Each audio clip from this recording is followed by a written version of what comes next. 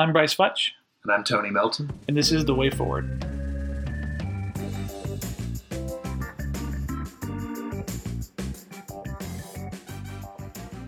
This is episode 8, Chinese Religious Freedom and Human Rights, Part 2. This is a follow-up to the previous episode. We will specifically be discussing the essential differences between China and America from a philosophical perspective, religious even, and how that affects human rights, and a little bit of our conversation from the previous one about intellectual property. We'll be touching a little bit more on the relationship between our countries and the way that we approach those two issues.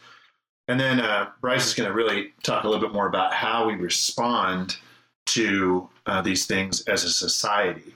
We talked about being shrewd in our last follow-up, but this is more about kind of what we do practically, and then as a society and also as individuals. So wanted to start today with kind of a continuation of our previous conversation about the difference between China and America. And I feel like there needs to be an acknowledgement of this crucial difference that we still, although it's in its dying phase, have something left of a Judeo-Christian ethic. We are enjoying the fruits of our previous faith. And China does not. They come at this, all of the issues of life and policy and economics, from a different starting point. And it's easy for us to just react on the issues themselves. For instance, stealing versus maintaining intellectual property rights. That conversation it's easy to reside there. If we think a little bit further, we might say, oh, this is really a debate about the CCP and the U.S., taking it from an individual issue to more of a political issue. Then we might even take it into a political philosophy issue. Oh, this is really a debate between communism and democratic republic. But then we can take it back even one step further, and I think that's important, that this is really a debate of secularism and religious faith, and the political systems, and then the political parties, and then the actual approaches to individual issues that stem from that. We must acknowledge how different the CCP is. And so I wanted to have a little bit of a conversation about that. Brice, you want to have anything to add? Yeah, I think that's an excellent introduction. One of the things that just kind of kept ringing in the back of my mind with our conversation was the fact that religious freedom is antithetical to communism, right? Because communism requires 100% loyalty to the state, and religious freedom says you can put something else above the state. Now, we as Christians would say that is Jesus Christ and God and the Trinity, Church, all of that.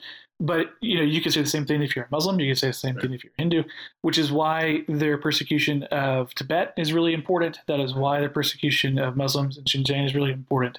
And that's one of the reasons why communism, specifically China, is focused on rooting out that religious freedom. The church has been underground in China for decades now. The Catholic Church in China is in real trouble. The Pope pulled out on them big time. Just a few years ago, and sacrificed much of the church's control in China. And so China has a very poor history on religious freedom and on human rights, because human rights are tied directly to religious freedom, and because religious freedom is antithetical to communism. So that relates, of course, to being shrewd. There's an acknowledgement of the players involved in the things happening around us, and there has to be a common understanding that China is truly doing evil. They need to be resisted. One of the things that just never got the outrage that I thought it should was this whole one-child limit. Oh, yeah. That is disgusting. Mm-hmm. The fact that a government could limit a family. Right. I have 4 children. If the government ever told me that I couldn't have the number, more than one child or any limit to my own family, I would have gone berserk. Right. And a big problem with that policy is it encouraged sex-selective abortions, right? So because their culture values male heirs, Right. and so couples would wait until they had a boy, and sometimes that would be 3 or 4 children later. Right. Like it was a horrific policy. Right. They limit how people can worship. There's an entire underground movement, thankfully, that shouldn't need to be the case, though. Mm-hmm. They do limit how people worship and what they can say. They enslave people based on religion and ethnicity. They overtake other lands like Taiwan and Hong Kong for their own benefit. They openly steal intellectual property. Now, we are not a perfect nation by any means. We commit mass murder daily of the unborn, for one example. Right. And we should repent of that and of all the things that made that insanity possible. But it is essential that we develop a clear understanding of the evil perpetuated by the CCP so that we are not ruled by our love of convenience or wealth. This is the only way that the CCP will change their ways, is if we become angry, resistant to their evils. And it is also the only way that we will not end up just like them. Right. Because God knows we are well on our way to losing this central aspect of our identity. This has always been the background experience with Woodrow Wilson, FDR. We've had our own skirts with the devolution into a secular society. Right. I think that's the interesting thing, too, about religious freedom, specifically in China. China has done a great job of copying the United States economically, right? So they have said pure communism doesn't work. It led to horrible conditions within China. So they started opening it up, and they started allowing some free markets and some new business and stuff like that to come in. But they've only copied us economically. They have not copied us socially. And I think that there's kind of one or two things at the end of that road. One is either they're going to find that this materialistic culture they've created is just as antithetical to communism and to the end goals of communism as religious freedom is, right? And they're going to go down that road, and it's going to just continue to devolve, and they will lose control of their government. Or something else that I think we should talk more about too is the church will continue to grow in China. Missionaries will continue to prosper in China, and Christianity will. We think Christianity specifically, but also religion in general, will grow and will then be again antithetical to communism and kind of push the regime out that way. So there's really no way out long term for a communist country, because it's especially if they're opening it up like they are. And I think Russia, the USSR, saw this a lot in the 70s and 80s. Nixon was really, for all of his faults with Watergate and all of that kind of stuff, he did some amazing international relations work that people often gloss over, opening our relationship with China, moving things forward with Russia. And Chuck Colson tells a story about how when he got sent to Russia for Nixon, specifically to work on the release of some Russian Jews from a concentration camp, that the Russians continue to say this is not an American concern. This is not about American rights or values. And Colson just continued to fight back with the fact that these are not specifically American concerns. These are universal human rights and human concerns. And that argument went out with the Russians. And I think the Chinese have seen that history. They know how Russia fell apart, how the USSR fell apart. And I think they're trying to avoid a lot of those things as much as they can. So I don't see them changing direction when it comes to persecution of minorities anytime soon. And I think it's because they're looking at Russia as an example and seeing how that did not work for them. Yeah, I mean, it's in a sense, it's comforting what you just said about how communism will eventually collapse, and it has. It has to. And it's because it does not accord with reality. Right. It denies very basic tenets of human nature. Like no one, fathers do not, will not allow a government to tell them that they cannot father for long. Right. That won't last. Right. And we're seeing that right now, right? Yeah. So the consequences of that one-child policy is there's not enough people in China. So you have this massive amount of single men which is why prostitution is through the roof, sex crimes are through the roof. Their society and their culture is feeling that pain right now. Yeah, so they'll notice the disillusion of their society, the disintegration of their society, but they will also continue to have uprising. Mm-hmm. No human group will ever allow their religious freedom to be taken away for long. Right. There's something essential to the human that they will act for their nature. Mm-hmm. They cannot be made into a slave forever. Right. They cannot be made into a machine or a worker merely like the communist system. They will always act and revolt as they ought. Sure. And so the system cannot stand. Right. But there is a societal and an individual response that we need to have now. And that's one of the things I would love to hear you talk about, Brice, is, what are the ways that we respond to China? Mm-hmm. What are ways that we can hope for a shorter change that doesn't merely rely on their people uprising, which they will, or them coming to their senses, which they might. Sure. Or they might not. Or they might not. Right. Like, what can we do? Sure. I think that a bigger picture on this is, why are we acting, right? Are we acting for change, or are we acting because it's the right thing to do, right? So we've talked in a couple of these episodes, we've talked about the idea of boycotting, right? And boycotts generally do not work by themselves as an economic deterrent. But the question is, why do we boycott, and when do we boycott, right? So specifically here in Georgia, we've talked a lot recently about the boycott of Coca-Cola for making some political statements that a lot of people that think like us disagree with. But for me, that is not a good reason to deny myself a Coke, right? Like they're a business, they're a private business. They can do what they want. That's part of operating here in the United States. They pay taxes. They have access to those rights. They can make whatever statement they want. They can believe whatever they want. But to me, at the end of the day, they still produce a better product than Pepsi. And I am going to drink Coca-Cola over Pepsi any day of the week because I think Pepsi is terrible. But if you look at somebody like China, who is helping produce goods with slave labor, to me, that is a reason to act, right? If I buy an iPhone and Apple has slave labor in its supply chain in China, that is enough of a deterrent for me to take personal responsibility and say, I am not going to bow to the technological addiction that I have to a certain operating system. I'm not going to give in to that because I know that somebody on the other end is being mistreated.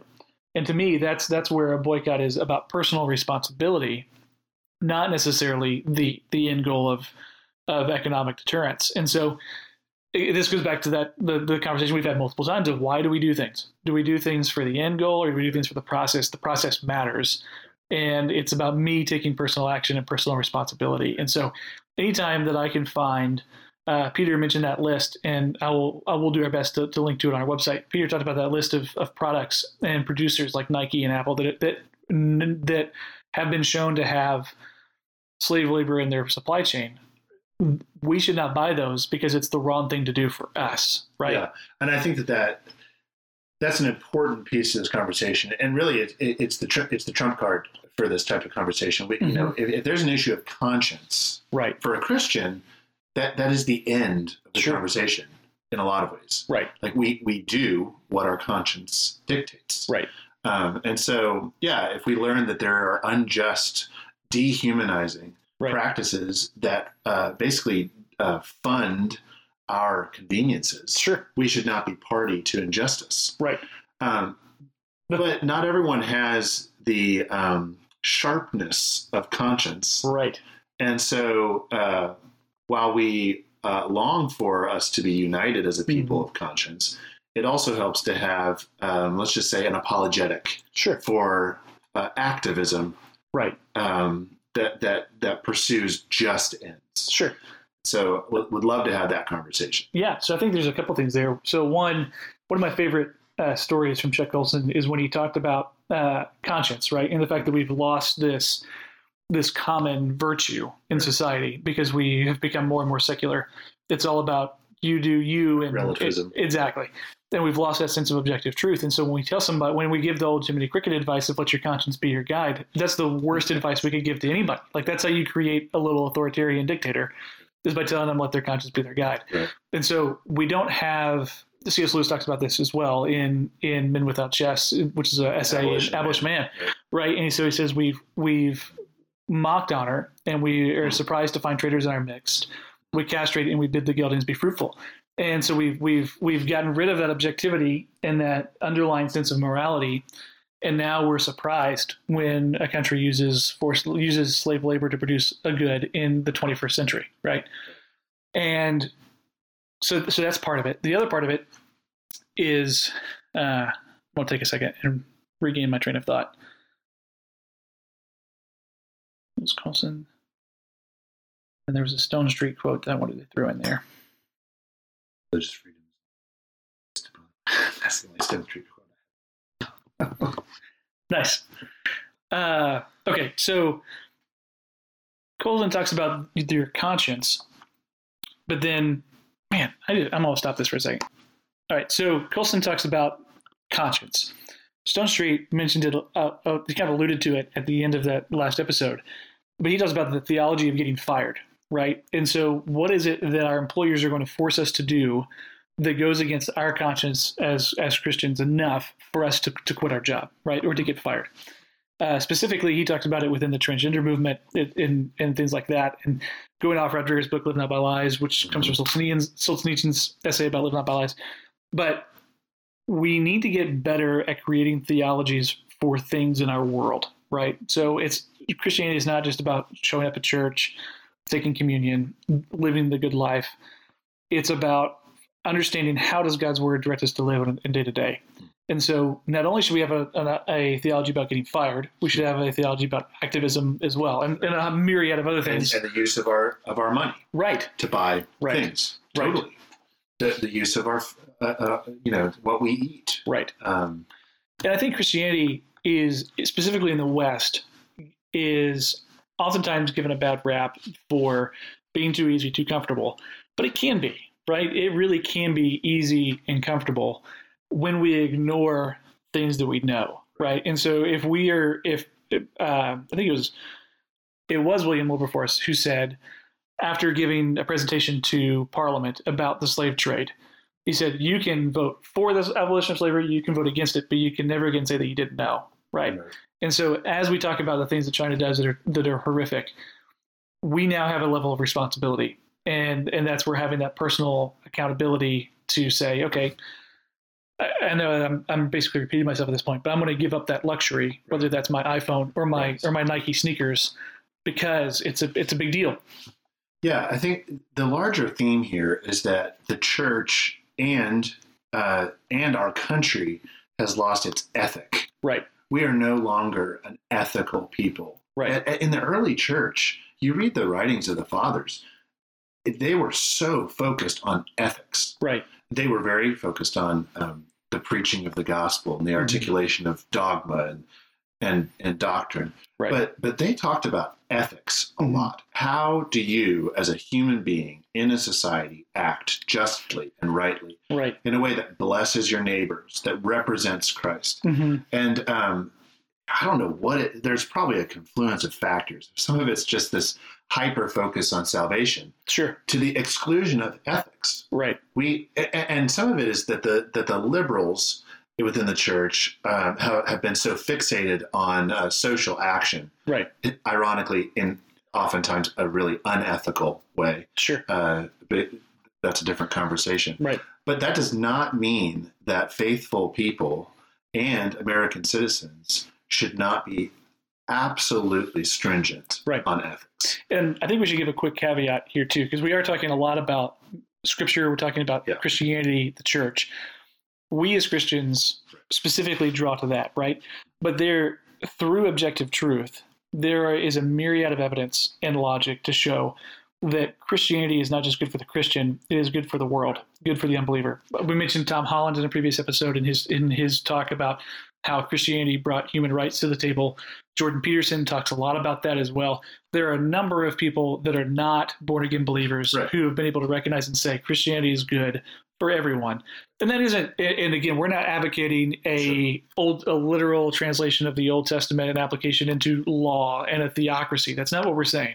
What we're saying is taking these biblical principles, applying them to daily life is good for everybody. Yeah, whether you're a Christian or not listening to this, I think the overall argument here is that we should have an ethical approach to China. Right. And to our own decisions. That's what we're appealing to. If you agree that stealing is wrong, then at least for the purposes of our next part to our discussion, we're on the same page. Right. In an ethical sense, ethical in the sense of objective truth exists and matters, right? We can disagree on what is objectively true, but we can't disagree on the fact that objective truth either exists or it doesn't. Yeah, and I do think that, when we're having political discussions, which we're about ready to jump into, there is still an echo in all humans that, okay, murder is wrong. Right. Most people, no matter where they're coming from, can look at what's happening in China and say, oh, the government shouldn't have the authority to boss around mothers and fathers like that. Mm-hmm. People should have the ability to worship how they choose. Right. So this isn't far-fetched here. It's not. I think that the reason why this is an important conversation is because most people do not have this perspective of China, and so they aren't ethically outraged, and they don't choose to make ethical decisions.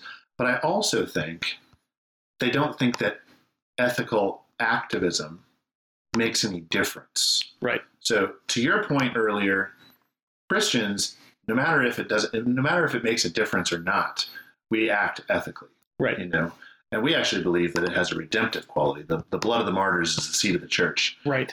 Martyrdom does not make sense in the moment. Right. In the long run, it does because God is in control. But still, activism might seem small.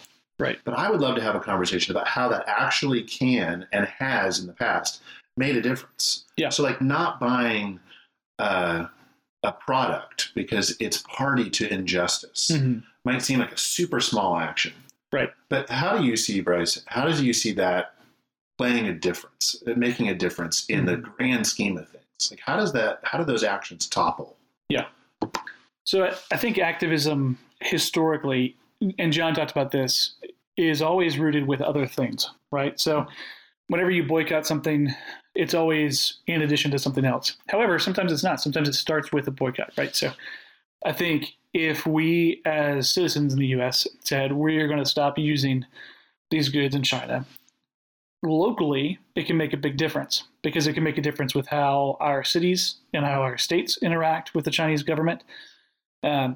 Georgia is actually home to a Chinese embassy or a Chinese consulate. And so the way we work within our state is important.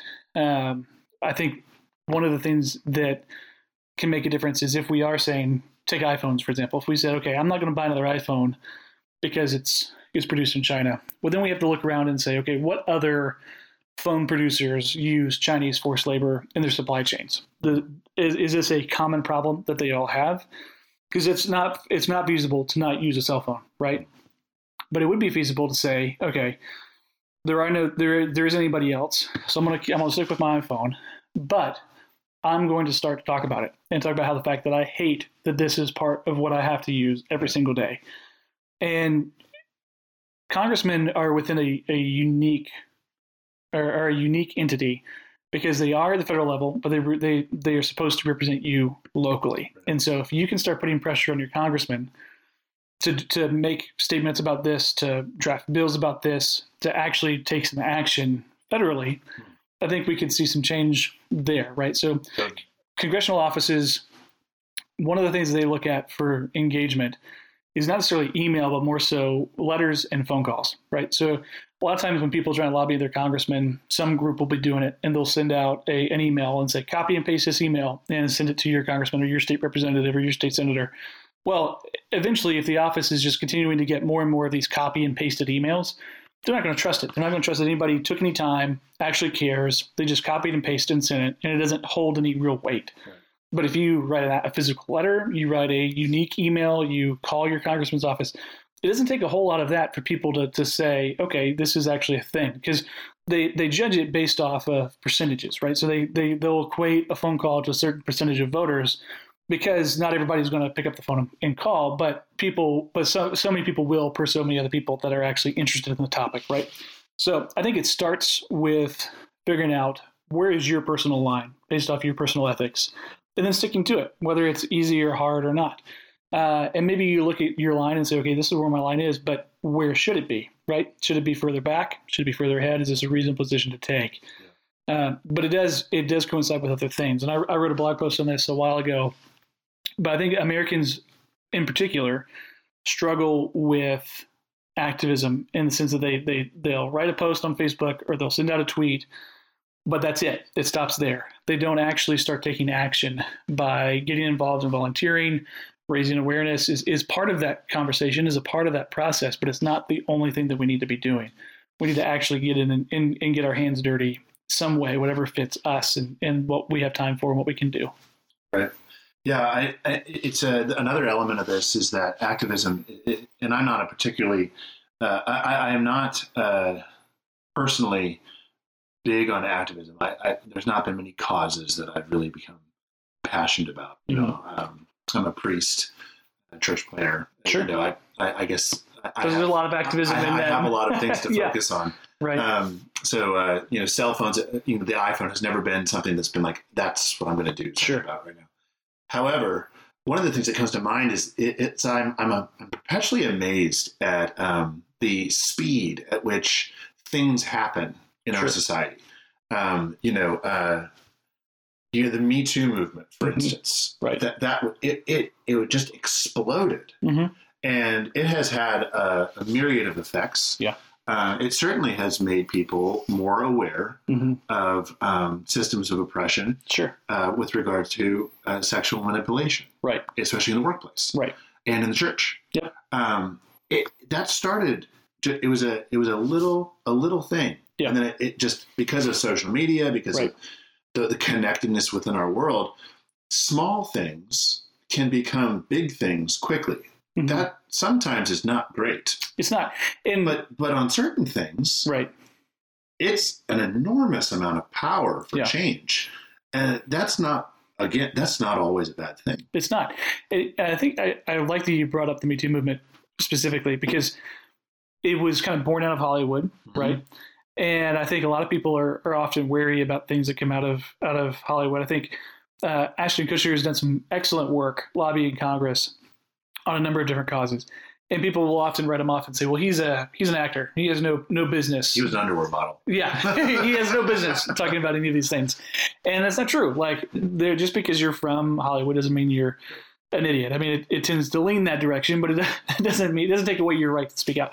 But specifically on the Me Too movement piece, one of the things that I thought was incredibly frustrating was you had Kevin Spacey get blacklisted for his interactions with members of both genders that he's worked with, and that same year that they kicked him off of finishing House of Cards and stopped all of his different contracts, they awarded an Academy Award to a movie called Call Me by Your Name, which was about an adult male basically recruiting and seducing a underage male, which is exactly what they just blacklisted Kevin Spacey for. And it's so incredibly frustrating, because to me, like, that's where the breakdown happens, right? So you say, this is important to me, and then you go out and either reward the exact same behavior or a glorification of that exact same behavior, and you don't actually put your money where your mouth is. Well, it just goes to show that when we say that it's essential that both the church and our country pursue an ethical life, right, and ethical decisions and ethical stances on things, the reason why that's not more common is because it's extremely difficult. It is to be consistently ethical, right? And so we're not saying that this is easy. Sure, it will require repentance and inconvenience, right, for us to take a stand on intellectual property, or on slave labor, right, or on human rights abuses with the Uyghur Muslims, Sure. it is going to cost us things because it's going to have a domino effect on things in our society. Sure. That are amiss, right. that are unjust, that are unrighteous. And so, and yet this is the way for us to have a direct impact on issues that we find troubling in our world. Right.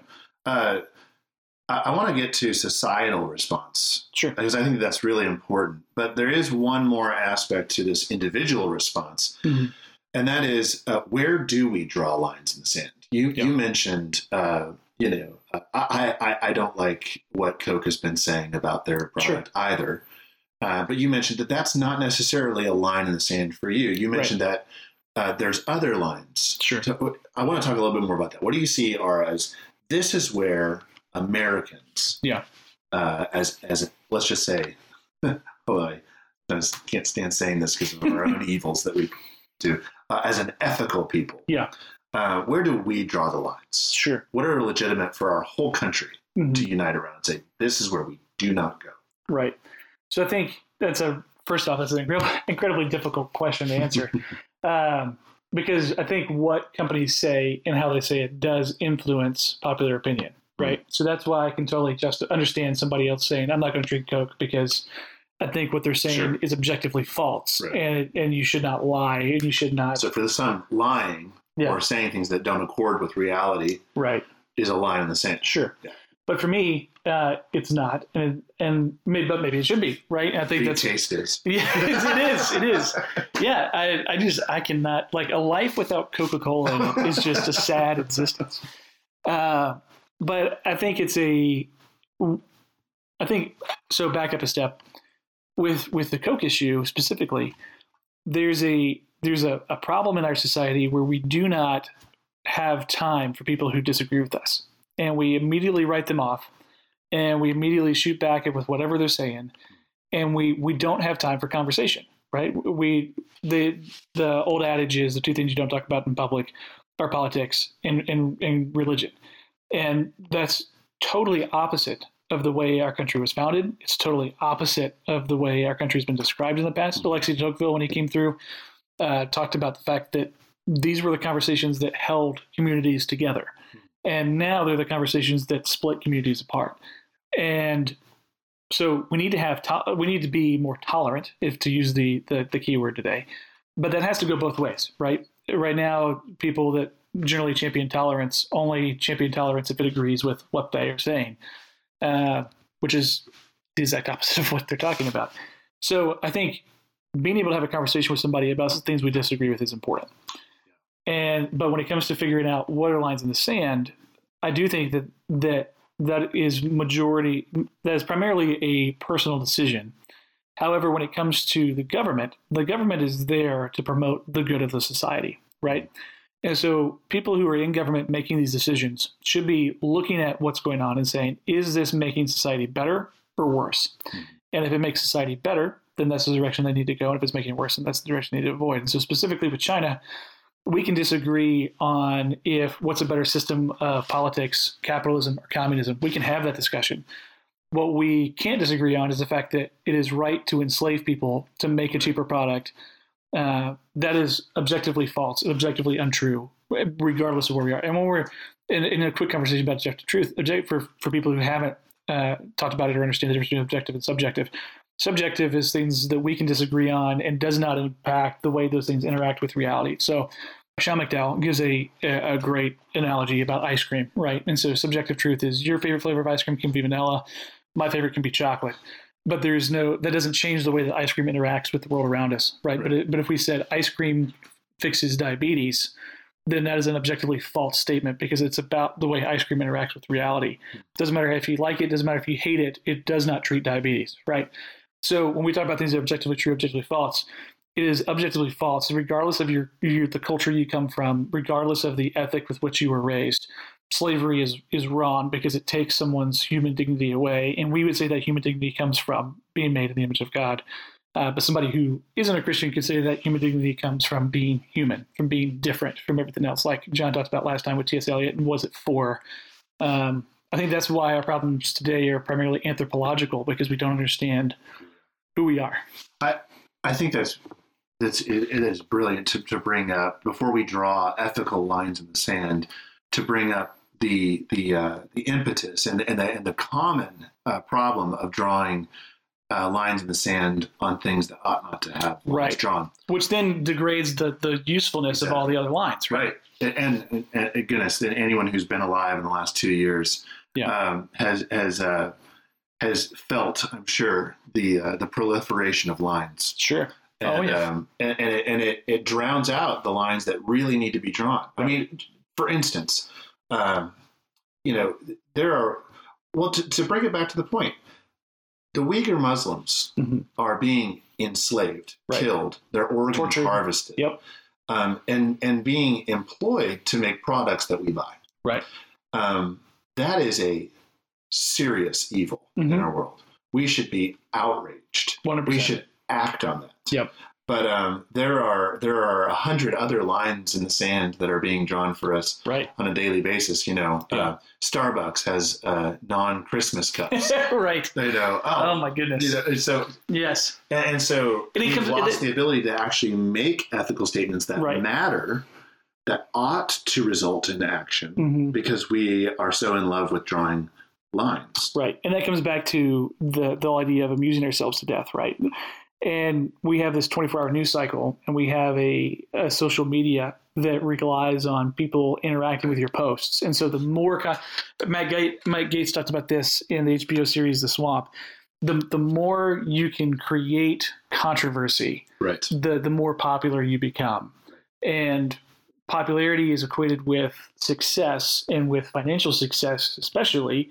And so there is outside of a Judeo-Christian worldview, there is, or a common grace understanding of society, there is no reason to not be a firebrand, right? There is no reason to not create more controversy. Right. Yeah, we ought to be, as Christians, two things: lovers of peace, and extremely ethical. Yes. And when we see injustice, if we are extremely ethical, we will be outraged. Right. We will, at times, we will even be aggressive. Sure.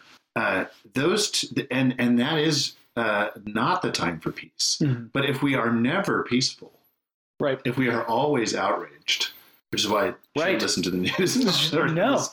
Should cleanse yourself from the firebrand of social media. Then we lose our ability to feel outraged whenever something does happen.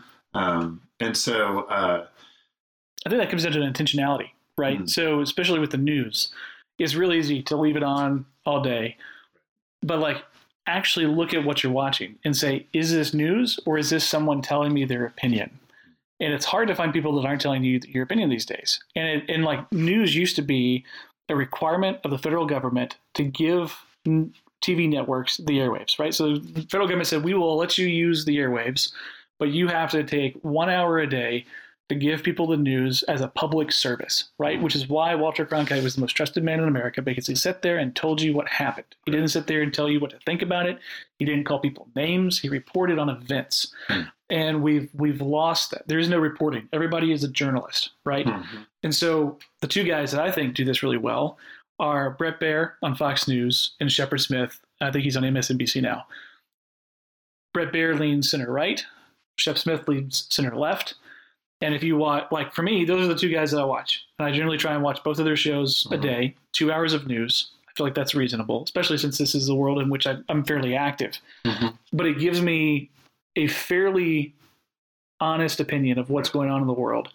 And sometimes they'll cover the same story from a little bit different angle. And that helps me understand, okay, how am I seeing this? How are other people seeing this? And how can I communicate more clearly, right? I don't watch shows that lead off with calling people ridiculous names, because it does nothing to help me be a better person. Right. There's an interesting application here. I don't know if I should go down this path, but it honestly reminds me of something like pornography. Sure. We are constantly being firebranded, outraged. And so whenever the time comes for us to actually act, right, we can't, when we see real oppression, right, we can't arouse ourselves to actually make a difference. Right. And it just, the proliferation of pornography and the huge problem of ED. Maybe this is a little bit too personal, but there is a relationship here that we are focusing on the wrong things. Right. We are spoiling our human ability to act for justice. Right. Because we are distracting ourselves. Right. Working ourselves up for no reason about things that should be able to be talked about in peace. But to bring us back, there are lines. Yes. And you've said it before. They are with regard to human rights. Right. Those are the things we. Maybe there's more, but I know for sure. Right. That if it regards a human right. Right. Then we act. Right. And so, what do you see as the main things with regards to China that necessitate an ethical response because of their abuse of human rights? I think, first off, the most recent examples. So we had a big, long conversation about Uyghur Muslims, and I think to me that is the primary cause of action. Secondary to that, I would say their seizure of Hong Kong. Right. So because communism views individuals as an economic entity, they move into these countries not as liberators. So I think without being reduced to somebody who compares everything to Nazi Germany, right? But this is what Hitler did in the Sudetenland. He said, we need more space to live. These people are ethnically German. They're ethnic Germans. They want to be back here. Let's annex them back into the fold and reunite our country. Which that sounds logical, that sounds reasonable. But then you come down the line to Poland, who these people are not German. They have no desire to be a part of Germany. That's the way Hong Kong is not the Sudetenland. Hong Kong is Poland, right? So Hong Kong were people who were technically ethnically Chinese, but who said, we don't want any part of this communist system. We don't want any part of this cultural system. We don't want any part of these things. We are a free, prosperous people, and we want to stay that way. And China said, absolutely not. We cannot tolerate that. And we need their economic production. We need the prosperity that is Hong Kong, right? So Taiwan is next on that list, right? So Taiwan, for those of you who don't know, Taiwan came out through the Republic of China was Chiang Kai-shek and Mao Zedong. So Mao was the communist, Chiang Kai-shek was the pro-Western democratic leader, and Mao was fighting Chiang Kai-shek and forced them off the mainland of China into Taiwan. And so that's where they moved to. And so that's why Taiwan is still considers themselves Chinese, but they would consider themselves the true Chinese. And they would consider that China is not. And that China is a false nation, basically. A illegitimate nation was what I was trying to say. So Taiwan has always kind of been this thorn in China's side because they have been what China should be, which is this democratic republic that has a prosperous government, that has a prosperous economy. And so China, again, wants to reclaim that. And again, they're going after that whole Sudetenland mindset of these people are actually Chinese, they belong to us, one nation, two states, like all of that kind of stuff. But Taiwan is just continuing to say no. Like, that's not who we are. We're not about it. And so anytime that we see China moving to continue to oppress those in Hong Kong, because right now there's still kind of like this gray area as far as the way the laws apply and all of that kind of stuff. So as they continue to put pressure on Hong Kong to conform to China's normal standard, we should be pushing back. Right. Anytime we see them threaten Taiwan, we should be pushing back because authoritarians do what authoritarians do, which is oppress. And so if China moves on Taiwan, this would be a conversation for a future episode. Actually, it should be our next episode, I believe. But the military options are limited because China is a nuclear state, right? And so there is a deterrence factor there, which was a whole other big conversation about deterrence and how does that work. So I would say anytime we continue to see oppression increase in China, we should act and push back stronger. Yeah, so there's that's obviously, so the takeover of other lands for the sake of personal gain is a line that we as Americans should draw. The oppression, enslavement, murder, surveillance, yes, control of Uyghur Muslims is and Chinese citizens as a whole, right? Like we talked about the fact that your loyalty is currency, right? Like, which is an insane idea. The limiting of the choice of mothers and fathers for children, the limiting of religious freedom within all religions, specifically the church. These are all things that mean something. Right. These are actual acts of oppression. Yes, and America and the church have it should be an automatic response. Right. These are unacceptable. Right. There's drastic action. Yep. And when there is not drastic action, we are party to injustice. Right. And one of the things you talked about, I think we talked about it in discussion of how we were going to talk about these. I don't think we've actually recorded these thoughts yet. But one of the things that you brought up that I thought was excellent under the idea of shrewdness and action is when Chinese businessmen come to the United States for economic investment, but have ulterior motives. So a great example of that is in Texas. Their power grid is not a part of the national grid, which people in Texas, some of them will complain about because they have rolling blackouts, and there are issues with that, and there are problems to it. However, it does keep them more secure from cyber attacks, et cetera. And so a Chinese businessman moved to Texas, purchased a large piece of land, is putting solar panels on that land, and then attaching those solar panels, bringing them into Texas's grid, which now gives the Chinese state a direct access to the Texas grid. Huawei and their development of 5G technology, right? They're one of the world's leaders in 5G technology because they stole a lot of it to begin with, and they were pursuing contracts in the United States. The government has said that they're out, that they're not going to participate because Huawei is so closely tied to the CCRP, to the state, to their security apparatus. The EU, unfortunately, is not making that same decision, and so they are continuing to allow Huawei into those countries to do their 5G. But when we look at the surveillance state that China has created within itself and the oppression that surveillance state has created, we have to be wary of companies like Huawei, et cetera, who are coming in and saying, hey, we'll provide this technological service for you. But in reality, it's a front, like TikTok, right? TikTok is this app. If you don't know what TikTok is, you're probably over the age of 50, and that's okay. I wish I didn't know what it was, but it's an app with really short music videos. They're like 30 seconds, and they're not all music videos. But anyway, it's an entertainment piece for kids that is, and unfortunately, adolescence now ranges from 10 to 35, 40. Yeah, it's just ridiculous. But TikTok has direct ties to the Communist Party, and the communists are collecting data on people who use TikTok, and so they know if you use TikTok, they know where you live, they know what you look like, they have all of these different pieces that they can take from the background images of the type of car you drive, the type of house you live in, all of this kind of stuff, which is just absolutely insane.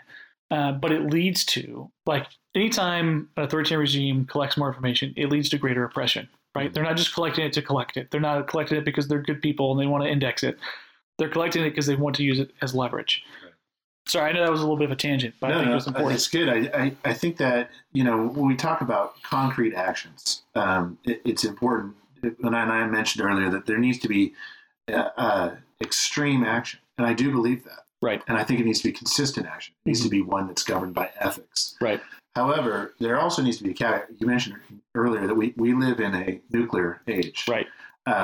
When I say drastic action, I need to make clear what I mean. Right. One of the things that one of the members of the previous conversation mentioned is that there really needs to be a lot of work put into naming individual bad actors. Yes. Because when we respond to China, we need to remember that the CCP does not represent the entirety of the country. Right. Just as a Christian, there's an enormous underground church. They don't agree with the CCP. Right.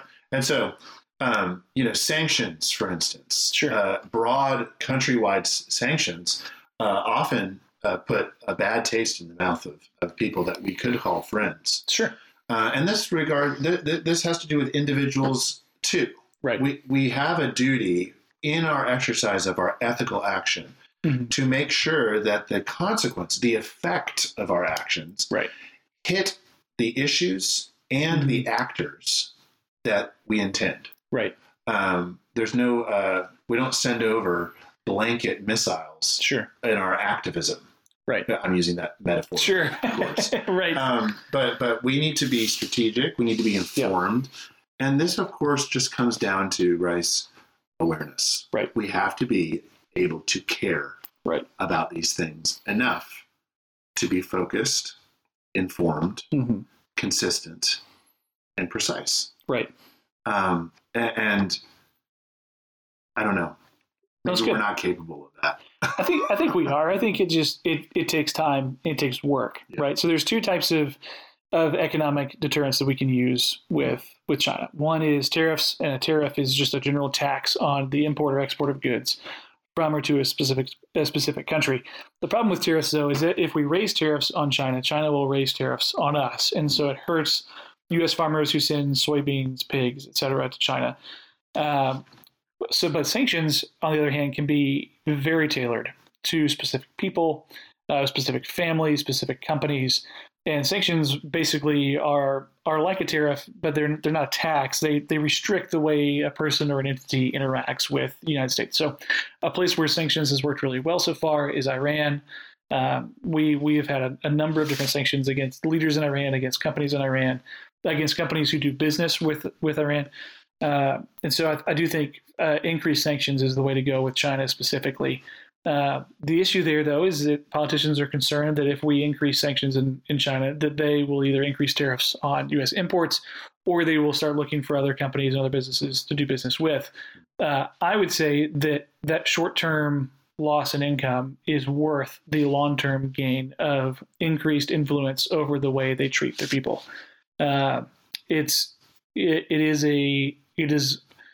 It's not something that's easy. It's not something that's very clear, but it is something that can be walked through if you take the time to do the homework. It is worth it for its own sake. Right. One of the other things, though, that I think needs to be said is that I think Americans are really discovering the market for righteousness and justice. And I say that usually those two things do not come together. Sure. But, I would just, when a company takes a stand on a matter of justice, people recognize that and they support it. They do. There is a tremendous market for things that are inconvenient. Right. And if you build a brand around these ethical decisions, I think what people are finding is that that's support. People support that. Right. We as a country can have that as our brand. I think that historically America has had that as a brand. Sure. There's value in that. We are strong people. We can make ethical decisions even when it hurts. Right. And we are blessed by that, not only by God, but also by other nations. Right. And also by the respect that we have for each other when we make those ethical decisions that hurt. Right. So yes, to your point, short term, we cut off some things with China. We have hard sanctions. We take an active approach to the injustices that they themselves are doing. Right. It'll hurt, and we will be blessed. Right. I agree. So another aspect, we've been talking what I think can be described as a stick, sanctions, boycotts, decisions that basically hurt China. And as we just mentioned, ourselves in some way in the short term. But there's also a carrot aspect to this.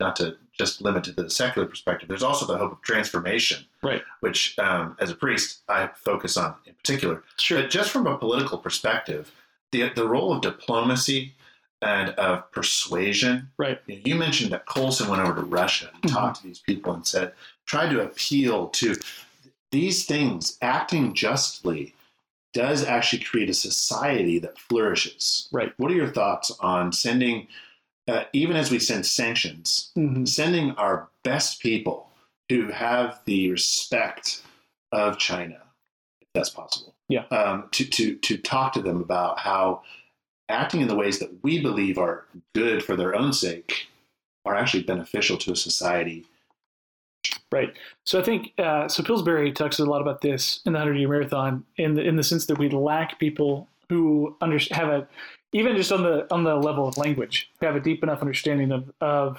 Mandarin and the way the language functions and works, that because of that lack, it puts us at a disadvantage, right? So we don't pick up on the nuance that the Chinese are offering in those conversations. However, the idea of the carrot is not a bad idea. I think what we talked about earlier, as far as being shrewd in the way we look at things, we have to be very shrewd in the way we do it. To me, the carrot has to follow the stick, right? I don't think just starting off with trying to increase relationship with China is beneficial. I think that's something that will be very easily perverted. However, I think if we start hard and then move in a direction of, hey, we will let up some of this pressure, but here's our list of demands, basically, and having those conversations. I do think the point of sending our best, most persuasive is crucial, because if anything, it's showing them where their system can go, right? So we talked about the fact that communism in and of itself especially a Chinese version of communism will fail. It will either descend into materialism or it will descend into poverty. Which I would think those two actually go together. But either way, they are the enemy of communism. So if we say, okay, you're taking what you think is the best of the American system and applying it within the communist framework that you have, if we came back and said, really, you're missing the point, right? The reason why these things have worked so well for us is because for generations, we had this common understanding of virtue, right? We were a virtuous society as a whole. Doesn't mean we didn't have people that were unvirtuous. We had plenty. But I think, so coming back to them and saying, hey, listen, if you really want to make a difference, don't just copy us economically, copy the virtue that we bring to the table as well. And then to the point of transformation, while I don't think the government should be involved in sending a missionary to a country, I do think it is the government's responsibility to keep those doors open, right? And to remove any of those hindrances, at least on our part, that would be there. Because again, historically we can see, and people who are not Christians have attested to the fact that Christianity is good for society, right? And in the Old Testament, Israel is told to seek the good of the city, right? And that's what we do as Christians. We seek the good of the city. And so I think that's kind of the way those two things go together. And I think it'd be easy to underestimate the impact that these things can have. I just watched a movie. I don't know if it's historically accurate, but it was about how General MacArthur met with the Emperor of Japan, and spoke to him man to man, right? And had a huge difference upon the future of Japan and how they related to the West, how they related to their own military. These types of conversations can happen, and they have great effect. Right. And we don't just need to punish. It doesn't cost a whole lot, and there's not a tremendous amount of risk for us to continue to send the type of people that our country has over to have reasonable conversations with the Chinese, and appeal to them, saying, in more eloquent words, communism sucks. Right. Yes. It will fail. Right. It has failed. It might work in the short term, right, but it won't. The only way to have a flourishing society is to acknowledge what is true about humans. Right. And these things and these things and these things are wrong, but they're also ineffective. Right. And those types of conversations have tremendous value. I think that's where we give our carrot. In some sense, a friendship would be too much, but a dialogue. Right. Those types of dialogues can only happen when there's an investment. Right. I think the establishment and continual growth of back channel conversations is important. So back channel is just a phrase that means unofficial. Generally, it's between people that are in the diplomatic corps that know each other. We had good outcomes from using back channels in Russia and the USSR. And so I think just as the Chinese are looking for these moments of intuition of when to take advantage of different situations and move their goals forward, we too need to be looking for those opportunities, right? And I think one of the biggest issues facing China right now is the fact that President Xi sees himself as a renewed Mao figure. I think John talked about that in this last episode. But the idea that he's getting ready to move on to an unprecedented number of terms as president, and he really does see himself, I think, based off what he said and the way people treat him, he sees himself as the new Mao of China. And so I think that strongman mentality will hinder him from making these changes. However, and I'm not advocating for regime change, but however, there will be a time where his rule comes to an end. And I think what the United States does in those moments will be crucial to the future of China. Yeah, I think this has been a good conversation. There's a lot of different directions to view our role as humans with regards to the injustice that we see in China, their violations of human rights. You have to think about this not only from a societal perspective, but an individual, an ethical, a philosophical, but also with regards to punishment versus incentive, stick versus carrot. I think we attempted to hit from all those perspectives. Yes. So yeah, we'd love to know what you think. If you think we're on track, if you think we're all wet, please let us know. Check out our website, thewayforwardpodcast.com, and on there's our contact info. We'd love to hear from you, and we look forward to talking with you again soon. I'm Brice Futch. I'm Tony Melton. And you've been listening to The Way Forward.